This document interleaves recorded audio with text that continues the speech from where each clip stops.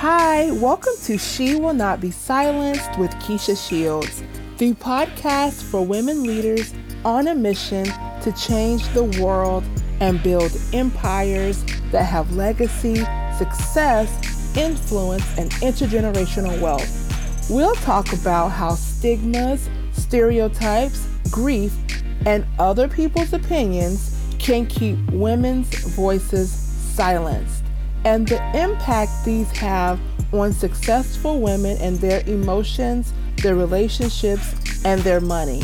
If you have felt silenced and need guidance, awakening, and amplifying your voice, visit KeishaShields.com to check out my best-selling Find Your Voice course.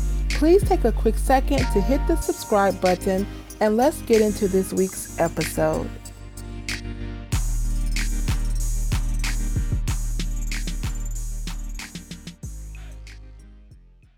To watch the video episode with today's co-host, visit KeishaShields.com/podcast. Hi, everyone, and welcome to another episode of She Will Not Be Silenced with Keisha Shields. And this is another co-host episode, and I have Laura, by the way, with us. Laura, say hello to everyone. Hello, I'm so excited to be here. We were just laughing because I'm like, make sure we're looking cute, because those of you who are listening to the audio, don't forget, you can hop over to Laura's episode webpage and you'll be able to see the link to our video. So you can see us live. Well, we're live now, we ain't gonna be live then, like interacting with each other. So we wanted to make sure we were cute. Hey. Okay. So Laura, welcome to the show. So Laura, I always start by having our co-host guest tell us, answering this question. So who is Laura, by the way? Oh my goodness. Laura, by the way, is a very interesting person. Just kidding. No, Laura, by the way, well, first of all, by the way is my actual last name, which is super fun. It's pronounced just the way it is spelled. It's a prepositional phrase. I have so much fun with it. It's from England, going back multiple generations. That's as far as I know about it. So yeah, by the way, that's really fun. And I born and raised in New Orleans, Louisiana. I live here in Houston with my family. I'm married. We have 2 boys and 1 girl on the way. So I didn't know. Oh my gosh. Yeah. Laura. In December. Okay, so let me tell you, I'm going to interject right quick. This is the only thing about doing these Zoom conversations, because I see her from the top up. Right, okay? You don't see my belly. No idea. So that's really awesome. Congratulations. Thank you. Do you have around what date range are you do? Like middle, beginning? Middle, so like December 10th is what we're thinking. Yeah. Got you. Okay. I'm a December baby, so this baby's going to be awesome. Yay! That's great. Yeah, I'm on the 13th, so middle of the month. That's exciting. Another December baby. Woo! That is awesome. Thrilled. Congratulations on that, Laura. Thank you. Okay, so go ahead. I'll be quiet now. Yeah, so I'm based in Houston, and I am a life coach. I coach people specifically who are recovering from narcissist abuse. So I specialize in difficult relationships, toxic relationships, like in-laws who are overbearing and exes who make your life miserable. And that's my bread and butter. That's what I do. So this is going to be good, y'all. When Laura and I connected, I'm like, yes, please. When can you come on? Because I talked about how I have an episode. Actually, it was my first co-host episode with Nikki Innocent. I don't remember which episode number, but look at the one with Nikki, and we talked about our experiences with narcissist relationships, but they were in the workplace, right? Mm-hmm. And I talked about how I had been under a very narcissistic boss and how it really, I became a shell of who I was before I knew. Yes. And it's crazy. You don't realize it. You don't see it that way. And I had always known, being, in the psychology field of narcissism and personal relationships. I hadn't known about, but of course they're humans, right? About the impact of working under a narcissist, and the challenges of that. So I was like, yes, please come on, because I know that our listeners, many people are going to need this conversation. So thank you Yes. for bringing that to the forefront. Laura, how did pleasure. you get started working specifically specializing with narcissistic behavior? So I have a lot of experience with narcissists in my life. And it's a wonderful thing. I've spent, a lot, like my childhood and into my early adulthood, in patterns of narcissist relationships that I wasn't aware of. And as I've done the work to heal and realize what was really going on and changed, my inner world, my outer world started to change. And I always wanted to be a therapist. I remember growing up thinking that's exactly what I wanted to do. And I got to the point where I was going to go to graduate school, but it just wasn't working out.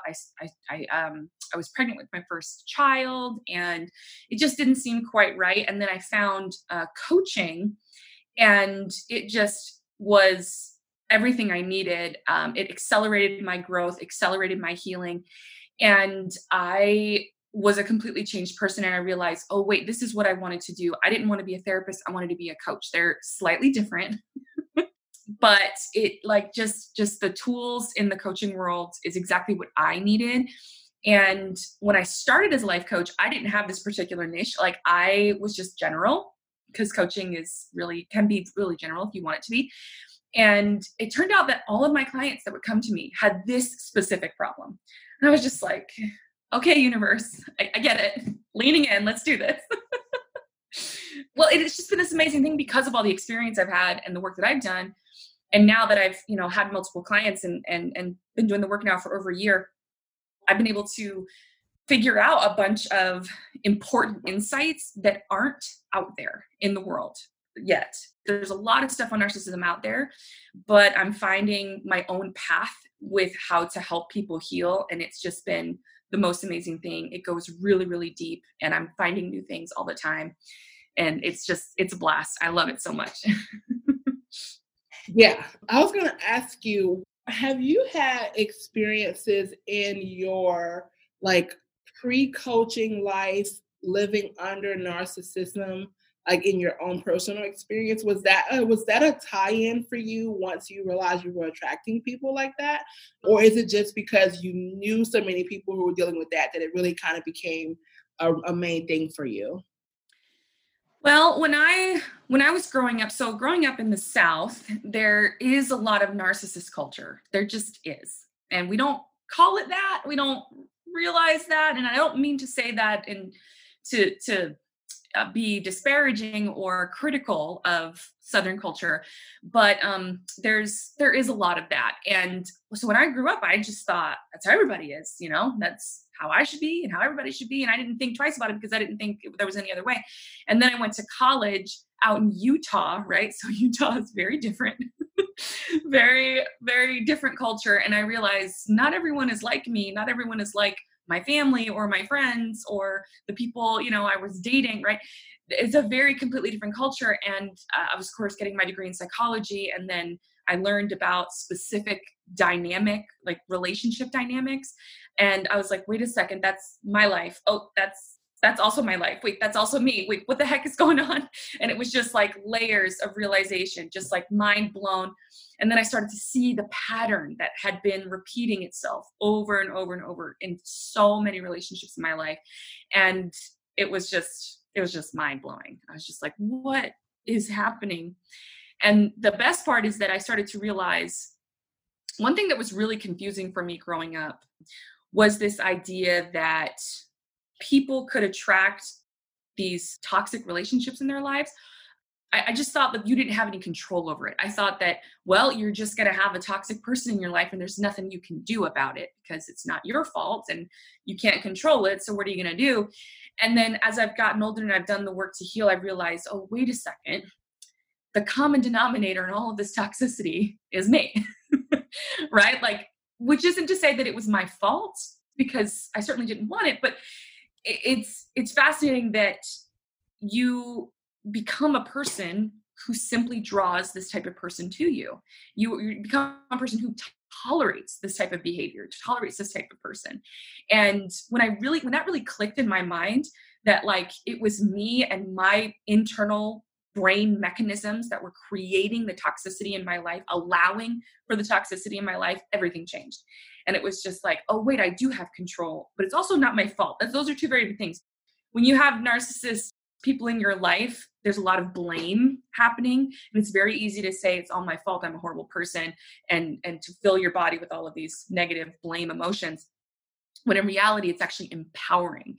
You're able to say, oh, I made these decisions. Now we understand why this is my reality. I can make new decisions because I'm a powerful person. So I'm going to go do that.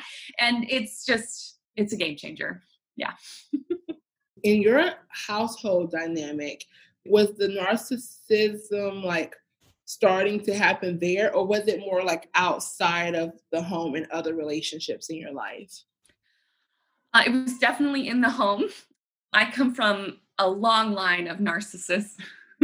And I say that with so much love, right? So my mom was raised by an alcoholic. My dad was raised by a woman who was raised by an alcoholic. So it goes back as far as the generations can go. And of course, the cultural landscape of the South, all of my family is from the South, like as far as the generations can go back.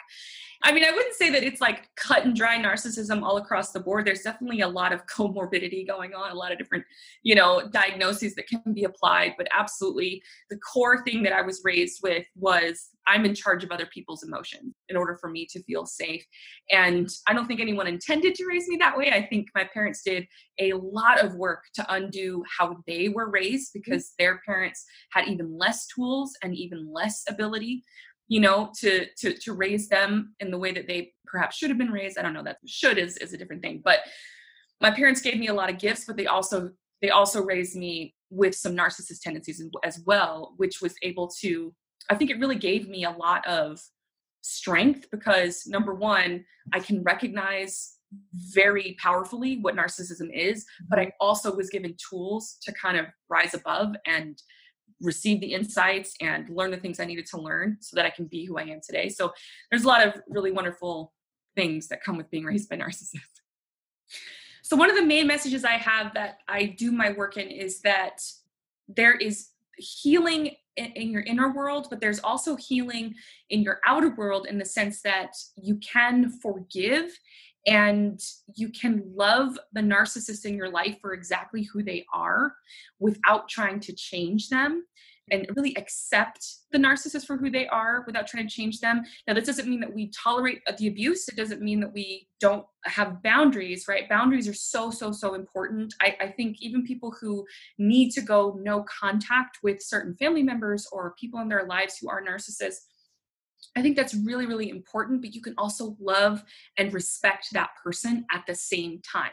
So boundaries really do equal love, and you can get to a place when you've processed all of your pain and all of your struggle, you can get to a place where you really can fully forgive that person. So if that person is your parent, or if that person is an ex, or a friend, a childhood friend, if you process and do all of the work, you can get to the place where you actually feel love for the narcissist in your life, and you feel true forgiveness, and it heals you. I mean, this isn't about having pity on the narcissist. This isn't about making them feel better. It's about you being done with the hatred and bitterness and hurt in your heart, which actually does weigh you down and prevents you from getting the things that you want in life. And so when I work with people with narcissist parents, it's really tricky because they ask me, well, how do you know? Like, what do you do? It's like, well, I love my parents.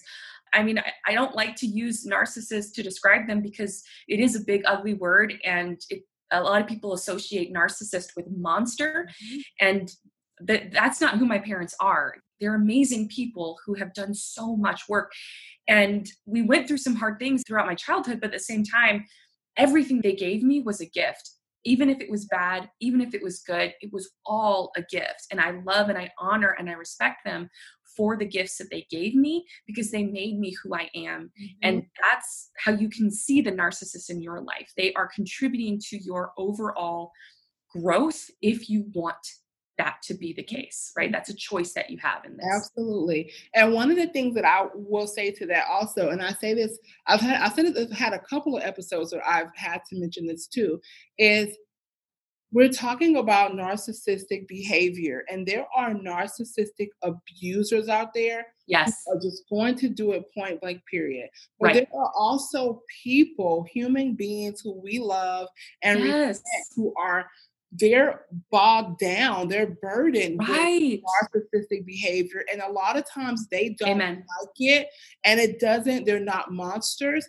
I want Right. everybody to understand that when we're having these real and raw conversations, it is in no way to paint people that we're referring to in any negative light at all. Like the person that I spoke about, I love dearly. And Yes. the reality is, she is someone who is burdened and bogged down by this narcissistic behavior, and it has a negative implication more than a positive one, you know. But she is Right. a very kind person, someone that we love. Mhm. And so I want you all to always, always, always use your discernment when you are engaging and interacting with people who are under labels, right? Because a good Amen. bit of the Mhm. time, when they love us so much, they're not trying to be harmful, but sometimes Right. it's patterns that they just simply have not been able to get out of themselves. And I think it's so important that we understand that we are coming from a place of love and respect and wanting to stop these cycles from happening. And that's what it's Exactly. all about, is recognizing that. So I want you all to have grace and compassion and Yes. forgiveness as you're navigating these dynamics, okay? Yes, that's all part of it. And if you're not in that place yet, that's okay. We deal with the hurt and the anger and the resentment first, and that will create room for the compassion and the love and the forgiveness that you want to have. Yes, Absolutely. and these could be conversation starters. Let's say, for Yeah. example, you have someone who you love, who you're in that dynamic with, and let's say they're gonna hear this episode, right? Maybe, or maybe you share with them, right? That can Right. cause up a lot of feelings. It can cause a lot of scary Mhm. feelings, and I talk about that a lot on my podcast and in my work, because I know what it was like to try to talk about a dynamic, but then be so concerned I didn't want it to come across a certain way, because that's not what Right. I meant. But these can be conversation starters. I want you all to think about that. Send this link out to someone who you may be in a dynamic with, right? To see if they capture or maybe notice or think or two about themselves in it, right? Always just lead with compassion, but most of all, compassion for yourself. And remember Yes. that for the most part, these are human beings who are trying to navigate a life that they were given to, right? Like Right. my husband always says, or he read it in a book, and I wish I could remember what it was that said, I'm a traumatized child raised by a traumatized child, right? Exactly. And like that Exactly. dynamic of people, our parents especially, for the good and most part, are just trying to navigate from their own experience, their own lens Exactly. along with it. And I want everybody to really keep that in mind. All right. So, okay, so that brings me to a question I want to ask you about your actual work. Tell us a little bit about what exactly is narcissism, and how can a person identify maybe some ways of knowing whether or not they are in a dynamic with someone who tends to skew toward narcissism? Great question. Okay. So if you go to, you know, a Google page or, the Diagnostic and Statistical Manual, I don't know where number one, maybe we're on number 5 or 6 or 7, you'll look up narcissism and you'll see a bunch of traits, right? You'll see someone who lacks empathy, someone who is very self-focused, someone who puts other people down, someone who uses other people to feel better about themselves, things like that. But what I believe real narcissism is, I mean, it obviously is all of those things too, but at the core of narcissism is lack of unconditional self-love and lack of unconditional love for other people around them. So when you're raised by a narcissist or you're in a narcissist relationship, you are a person who believes that love is earned and that the people in front of you are either worthy or not of that love. You start to see people as an asset to get what it is that you want, instead of seeing them as people for who they are. And so narcissism is also a deep, deep emptiness. It's incredible pain. We look at narcissists and we think, oh, these people are really selfish, like they love themselves way too much. And I want to submit that that is actually the opposite of what is happening. A narcissist is full of self-hate. It doesn't look like it, but that's what's really going on deep down.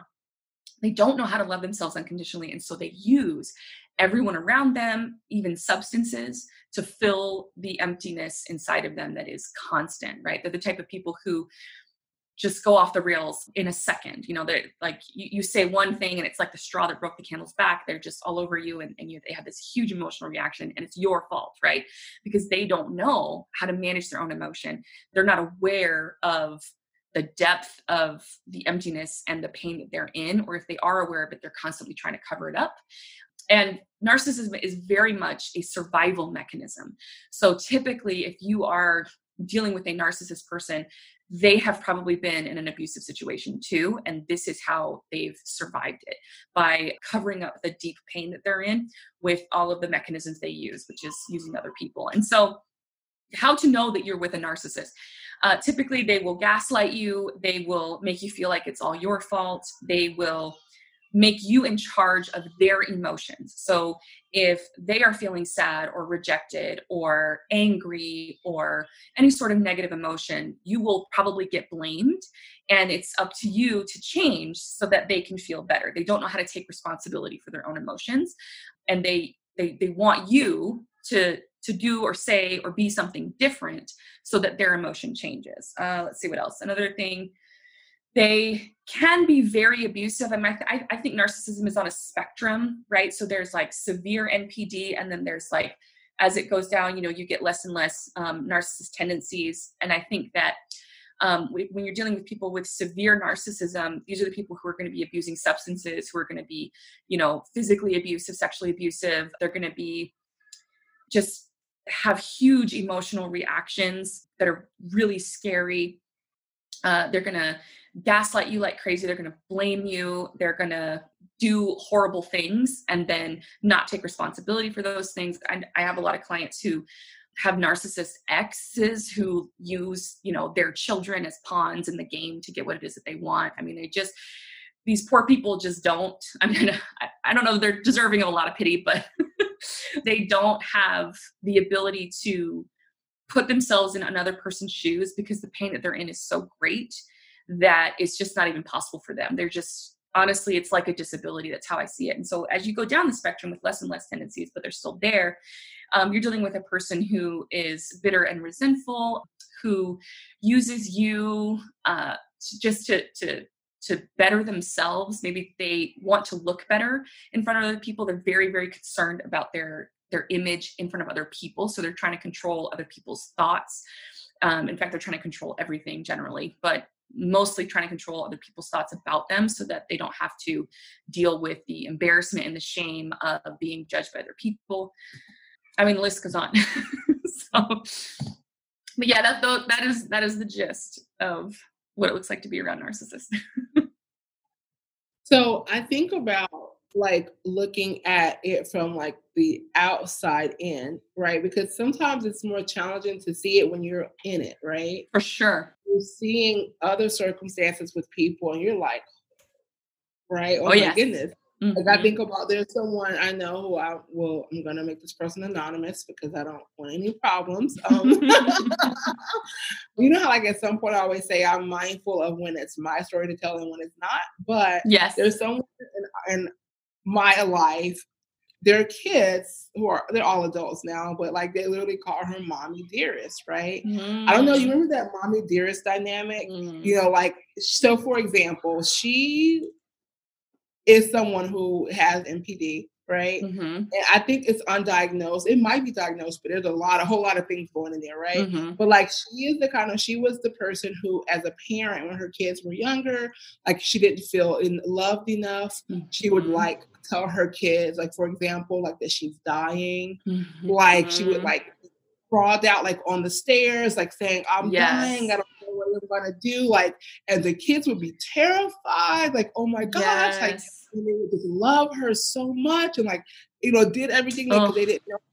I mean, like yes. that type of behavior, like Hmm. throughout their entire like childhood, Bless their hearts. Oh my goodness. right? And Yeah. like, and from my youngest to not, I mean, from oldest to like the middle kids, because eventually it wears out, but they grew up like that. Hmm. And even to this day, they don't know when something is true, like, because now she really is dealing with severe issues, right?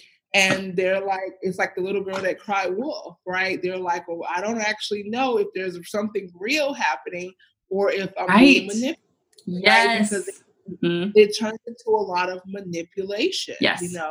which makes it really challenging. But I was just thinking about that, and like from the outside looking in, I'm like, can't you see it? Like she's one, that kind of thing, but you don't see You it. don't. Like I thought about like in the workplace, like I didn't see it, Right. like I was, and I didn't even recognize it. And I pride myself on like recognizing the dynamics around me. Yeah. But when Same. you're of it, it is really challenging to see it for what it is, Yes. and to sometimes have the courage and the tools to know what to do about it when you're worried. Like, for example, in the workplace, I was worried about my livelihood. I'm like, well, Exactly. if I bring this forth or expose this, Right. I might lose my job or whatever the case was, and so you end up just staying in this relationship, Yep. in this dynamic to the detriment of yourself because that narcissist is not going to change. Oh, absolutely not. Mm-mm. No, you're absolutely right. I think it's so hard to see what's going on because those survival mechanisms for you are kicking in. You are worried about survival. And especially as children are worried about survival too. And they're very good at surviving. And so when they are threatened emotionally, that is just as powerful as when we're threatened physically, especially as children, because when you withdraw love from a child, that is the equivalent of death. Like when a mother abandons a child emotionally, that child doesn't get its needs met and will probably die, right? So those emotional and physical survival mechanisms are triggered, and so it's very hard to see things for what they are because you're just trying to get through, you're just trying to make it to the next day. So other people who are not worried about that are looking on the outside looking in being like, oh my gosh, do you see what's going on? Hello. But if you're worried about your livelihood, if you're worried about feeling safe, right? Because narcissists rely on your inner world not feeling safe. This is where they get all of their power, is that you feel a ton of guilt, or you feel a ton of shame, or you feel a ton of anxiety, or you feel a ton of fear. Any of these emotions in your body that are really difficult to withstand, you will do anything to make those emotions go away. So you change yourself, you say what you have to say to make them stop behaving the way that they behave so that you can feel better.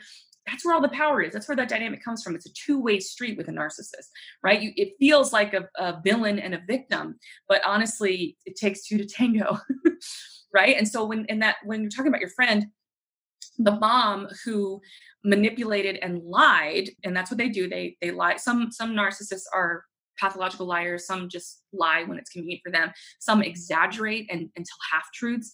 And the whole goal of that is to incite deep emotional reactions in you. And with children, which is really, really tragic, right? With children are so innocent and don't have the tools and immediately believe everything that they're told. And so the mom, when she is manipulating them to have these big emotional reactions, she interprets those reactions as love. And then that makes her feel safe, and that makes her feel warm and calm and good about herself. But her children are having, they're freaking out. And now, and they've been through it so many times that they can't even trust their world anymore. They don't even know what the heck is going on. And that is also what it's like to be with a narcissist, is to feel like you're the one going crazy because you don't know what's real and what isn't.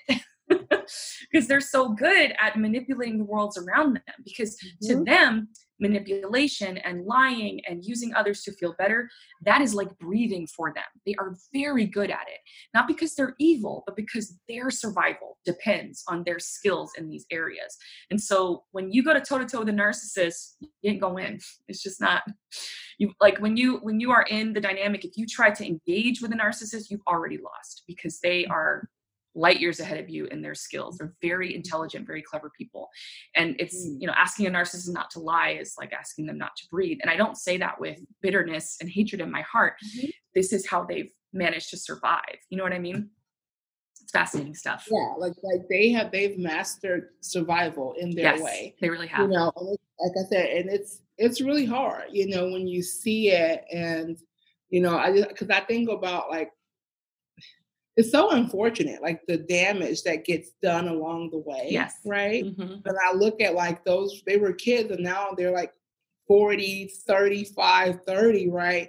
And they're still navigating the dynamic because the narcissism never left. It never leaves. Right? It changes you. It's morphed and shifted the older that everyone has gotten. It's like shifted into other things, you know?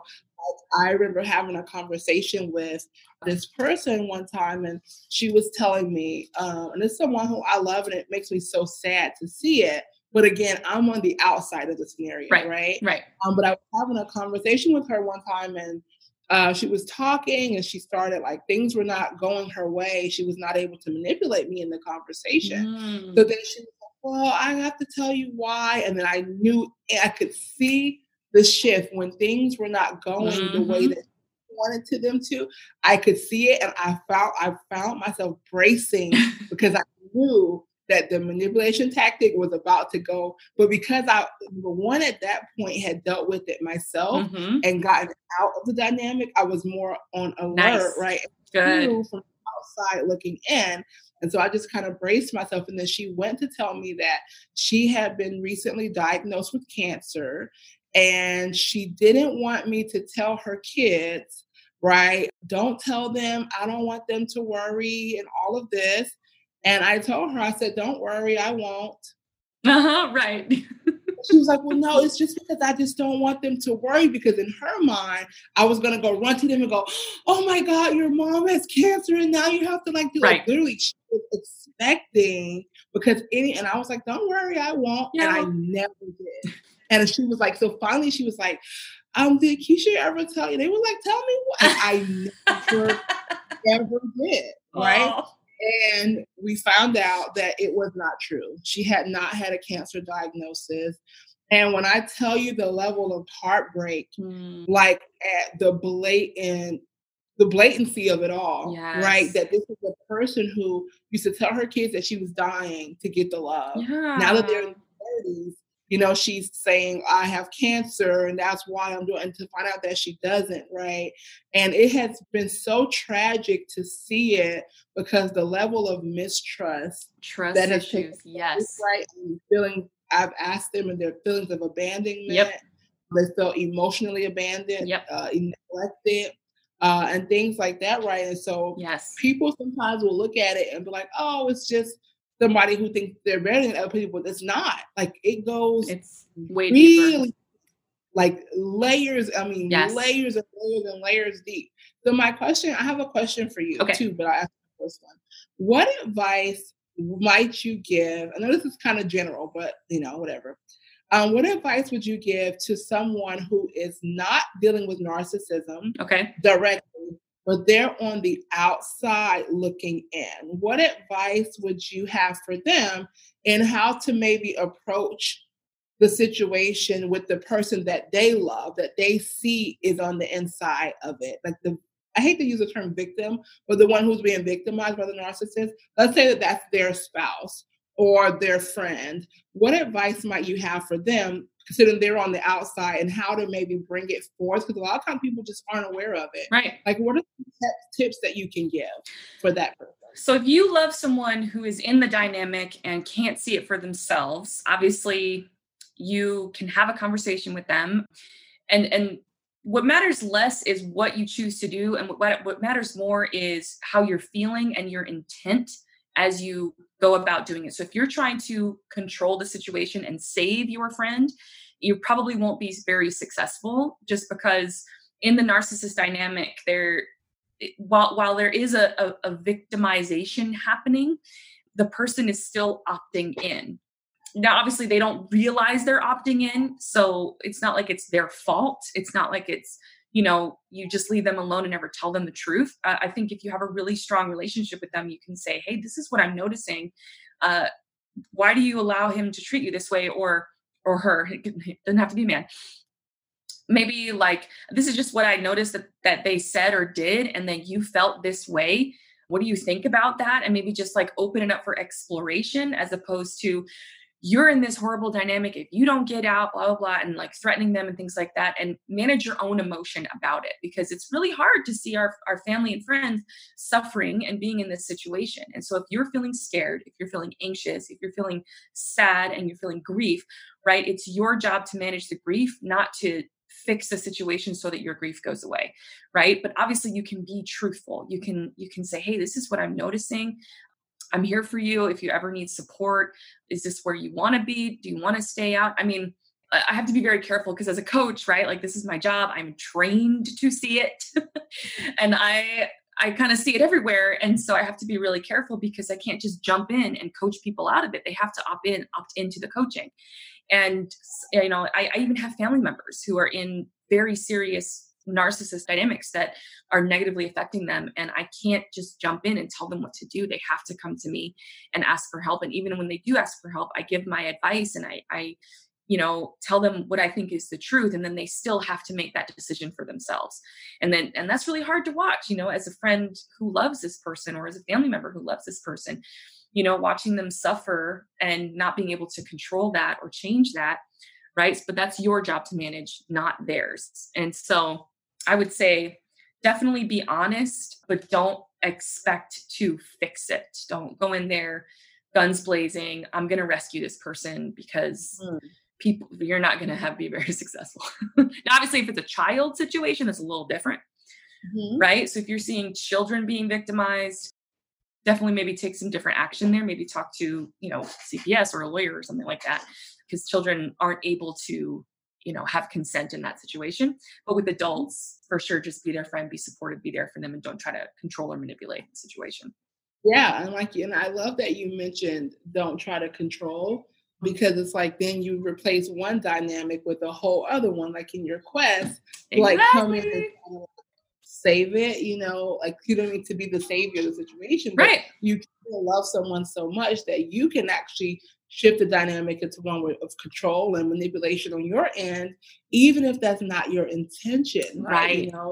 I try to be mindful of that, like with the people I talked about. Like I don't bring it up unless it's brought up. Exactly. Mm-hmm.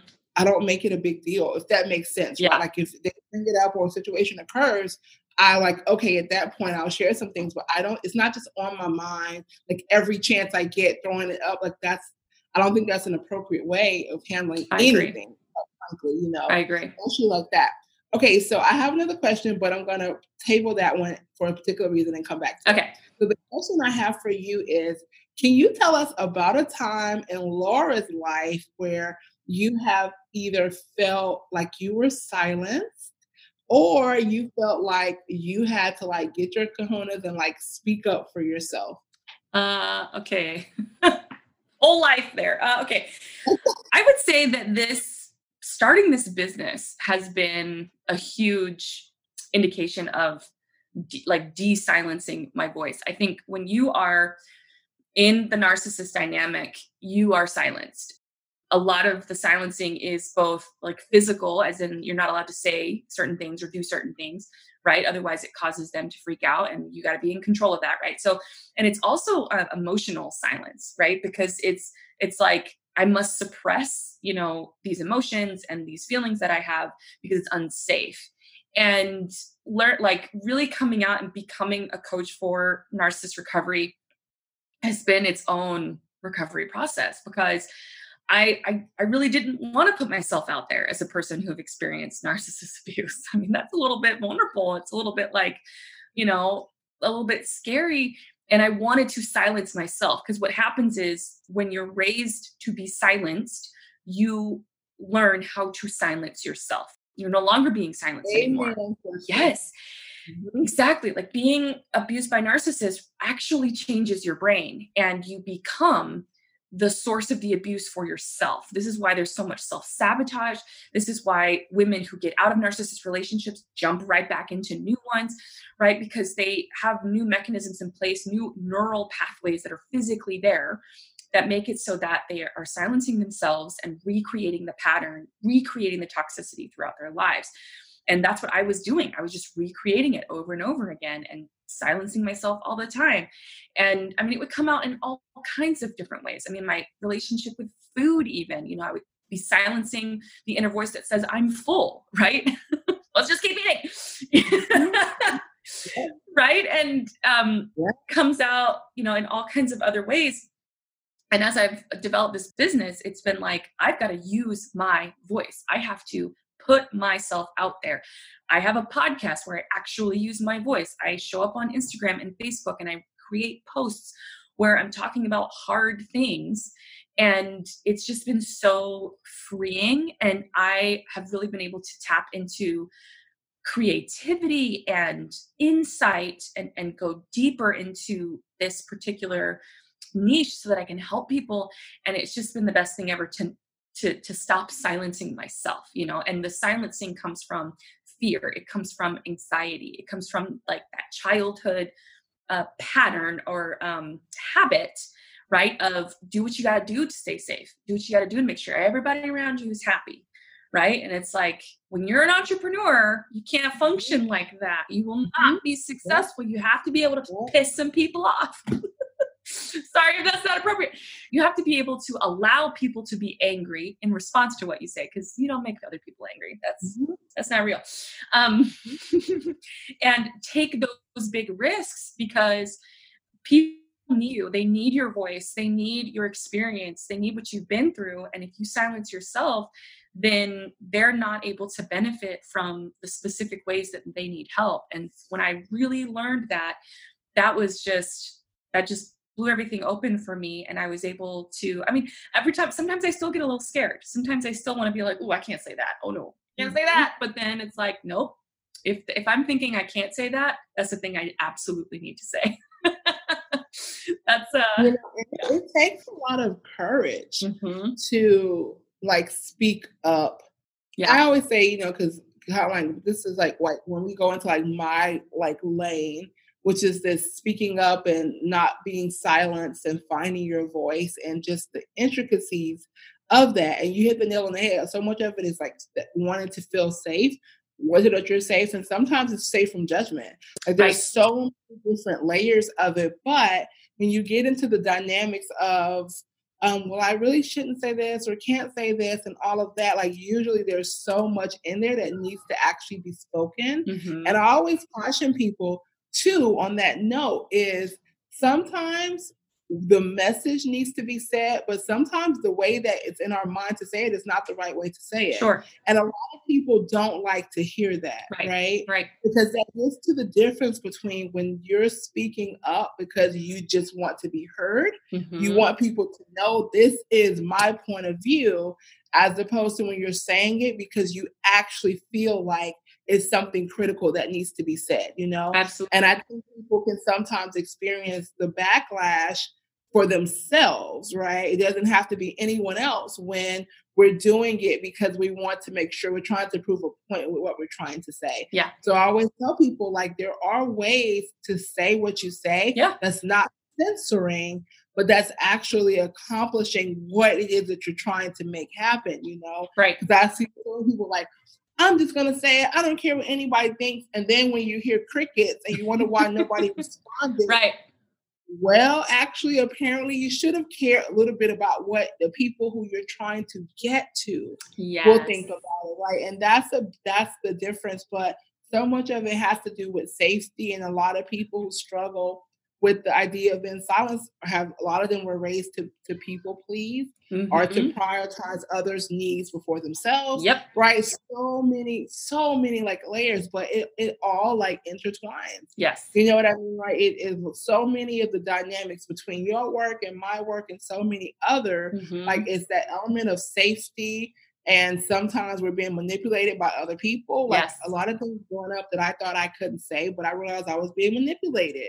Or other people were projecting their fears, Yes. their fear of not feeling comfortable speaking up onto me. And like you don't realize with those things embed in your subconscious. Right. And then they're with you like all the way through adulthood. Yep. You're not addressing it because you don't realize it, you know? Yes. And like you said, when it comes to being in business, the opportunity it gives you to actually do something about it. Mhm. Like having a business, well, when you're doing it in the way that's probably best, it gives you a chance to actually contribute to a solution to the problem that you may not otherwise be able to without going through the academic ranks, right? Right. And getting published and all of that, you know. So it's a way to share your frameworks and your thoughts and all of that, right? Because when you look at the literature, you're like, okay, this stuff is good, but it's a little outdated, Mhm. right? Like there's other things, like there's elements that I don't see mentioned here that are critical, like to the thing, but having a business and it gives you an opportunity to do that, you know what I mean, in your Yeah. own way, you know? And so I love that you mentioned part of that freeing yourself to not be silent had to do with going into entrepreneurship, you know, as a way of getting up out of that. And of course, it's a lifelong journey. There will always Absolutely. be things you come up against where you're like, oh, I don't know if I should. Like, it's Right. just going to happen, right? Like, it's human beings, you know? We're human. And like, Yes. I did an interview, a podcast interview on someone else's podcast on Wednesdays, We Wear Blazers. And I talked about, I think that happens a lot because sometimes there's levels of appropriateness. Yeah. Some things are not appropriate to say depending on the environment that you're in.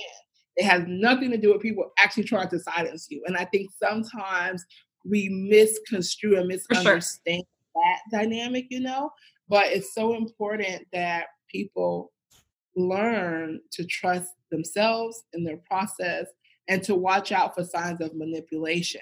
And Amen. so that brings me to the question I was going to ask you previously. For if someone is actually in a narcissistic, abusive relationship, right? And they're starting to recognize it, they're starting to see it, and they're really wanting to find their voice to get out of it. What general advice might you have for them? Okay, so this is really tricky because if you're in a narcissist relationship, if it is abusive, get out as fast as possible, find resources, call the hotlines, get yourself out of that situation, get yourself safe. If you're not being actively abused physically, sexually, all those things, but some ain't quite right, with this relationship, you're in this dynamic, it's really uncomfortable. There's a lot of manipulation going on, maybe some gaslighting, maybe it's like a work relationship, or maybe it's like a frenemy situation, or maybe it's with your parents or something like that. This is what I suggest you do. If you do the inner work to heal first, your outside world changes a lot easier. So your inner world, this looks like learning how to take responsibility for your own emotions. Because what's happened is with a narcissist, they want that to be switched. They want you to feel responsible for them, but they also want to feel responsible for you too. Sometimes that dynamic goes both ways. And so you're kind of locked in this codependent relationship, and you break it by taking full responsibility for your own emotions. If you catch yourself saying things like he made me mad and she made me feel this way, then there's a clue that you're not taking responsibility for your own emotions. Say, okay, I feel sad, I feel guilty. Why do I feel guilty? And that's the work I do a lot of my clients, is understanding that emotion doesn't come from other people. It actually comes from you. It comes from your thoughts. You interpret other people's behavior and have thoughts about that behavior, and that creates the emotion in your body. And if you take responsibility for that, you have taken away all the power that the narcissist has over you. So that's number one, take responsibility for yourself. Number two, learn how to set boundaries.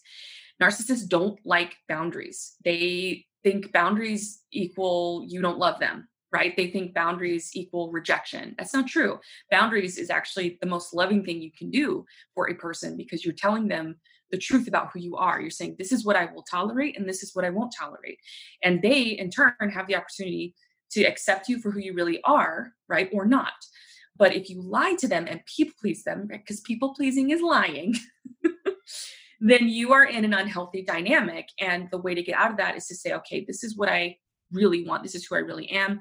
and you set boundaries. Okay. And then the third piece is learning how to love yourself unconditionally. Narcissists rely on you not loving yourself unconditionally because they give you love when you do what they want. And so if you are in need of that love, they take advantage of that and that serves them. And then that keeps you in the dynamic. But when you are like, I'm good enough as I am all the time, I don't need them to act, say, or do a certain thing to make me feel worthy, then that also takes away their power.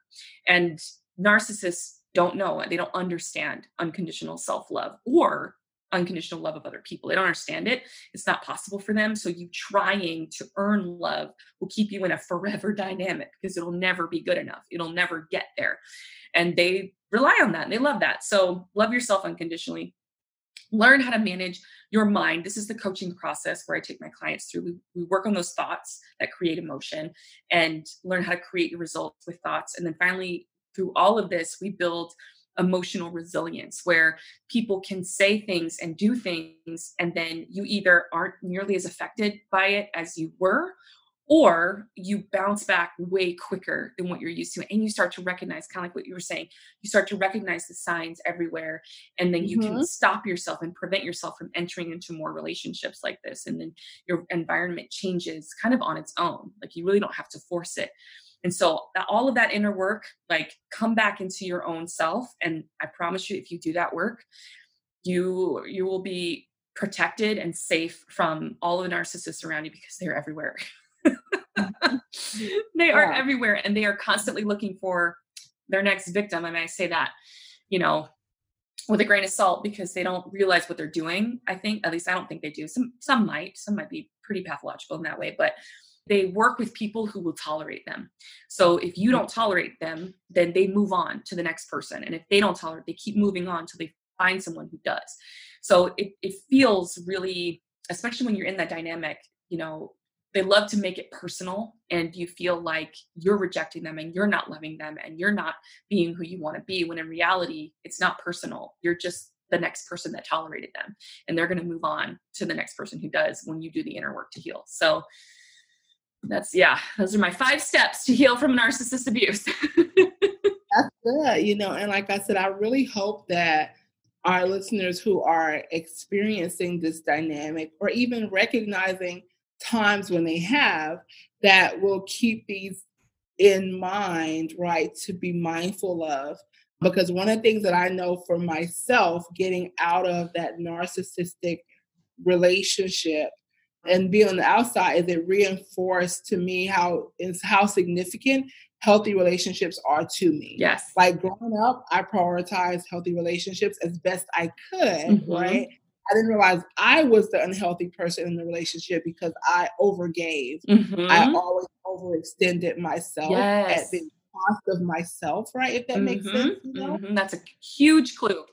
Huge clue when you're overgiving and you're drained. You overgive. And especially, like I said, and I always knew that for me because my husband always laughs because he's like, are you doing it with a joyful heart? Because I always say, like, now as an adult, if I'm not doing it with a joyful heart, I know that I'm not doing it for myself. I know I'm extending myself for someone else. Like it's when like you want to do it because you want to do it, but when it becomes obligatory, you know that you're extending yourself. Like you're kind of doing it now because you feel like you have to, But I prioritized and I remembered the importance of healthy relationships.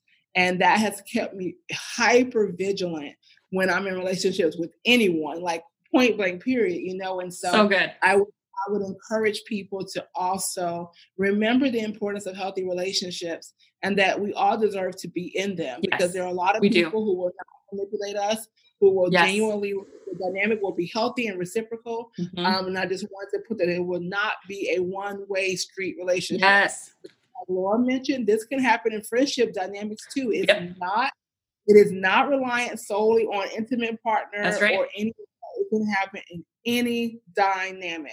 Yes, friendships, coworkers, bosses.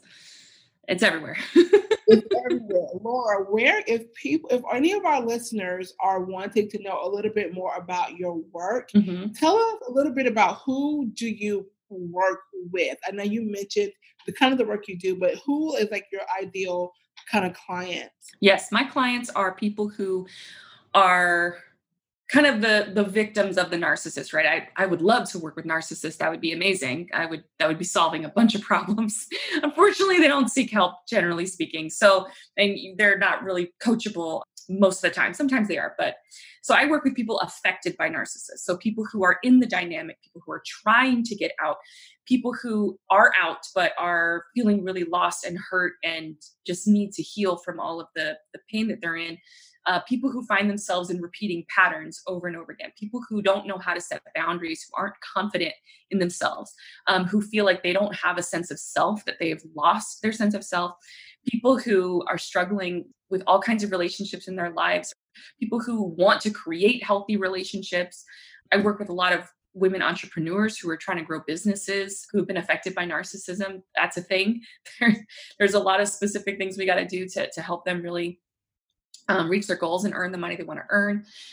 These are women who just struggle with knowing what they want. I specialize in really helping them cultivate who they truly are, learning how to love themselves for exactly who they are, and then creating any result that they want in their life. If they want more money, if they want a healthy marriage, if they want, I don't know, to grow a business or to be, the leader at their job, whatever it is that they want. A lot of women who have suffered from narcissist abuse are small. Like they stay small to stay safe. But these women are also really ambitious at the same time, and they really want to just blow it out of the water, but for some reason they just can't. They don't understand why. Those are my people. So yeah. I'm just thinking. I was going to say something, but I'm not even going to go there because absolutely, like I could talk about this for hours. Yes. Okay.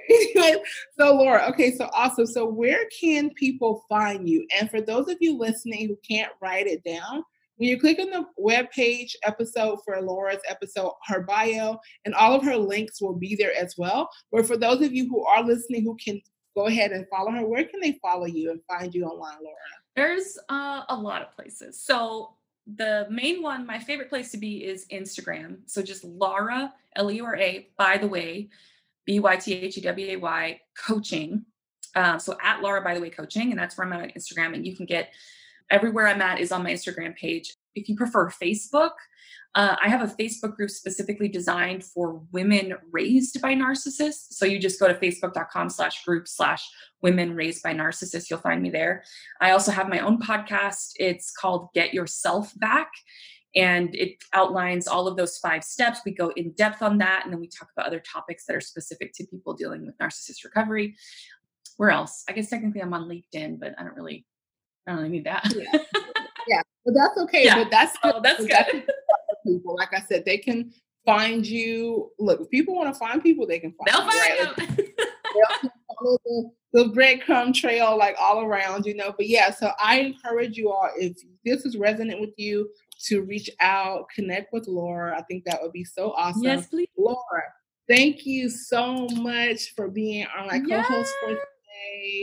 I think this is going to be so helpful for everyone. And don't forget, y'all, if you're listening on your podcast player, don't forget to hit the subscribe button. If you're watching on YouTube, don't forget to hit the subscribe button and all of the links and stuff so you guys can follow us. And don't forget, you can leave a comment and let us know what your thoughts are. If you have any questions, you can send them over to me and I'll get them to Laura, or you can reach out to her directly on her Instagram and just follow her from there. So I hope you all having a fabulous rest of your week. Ta-ta! Bye!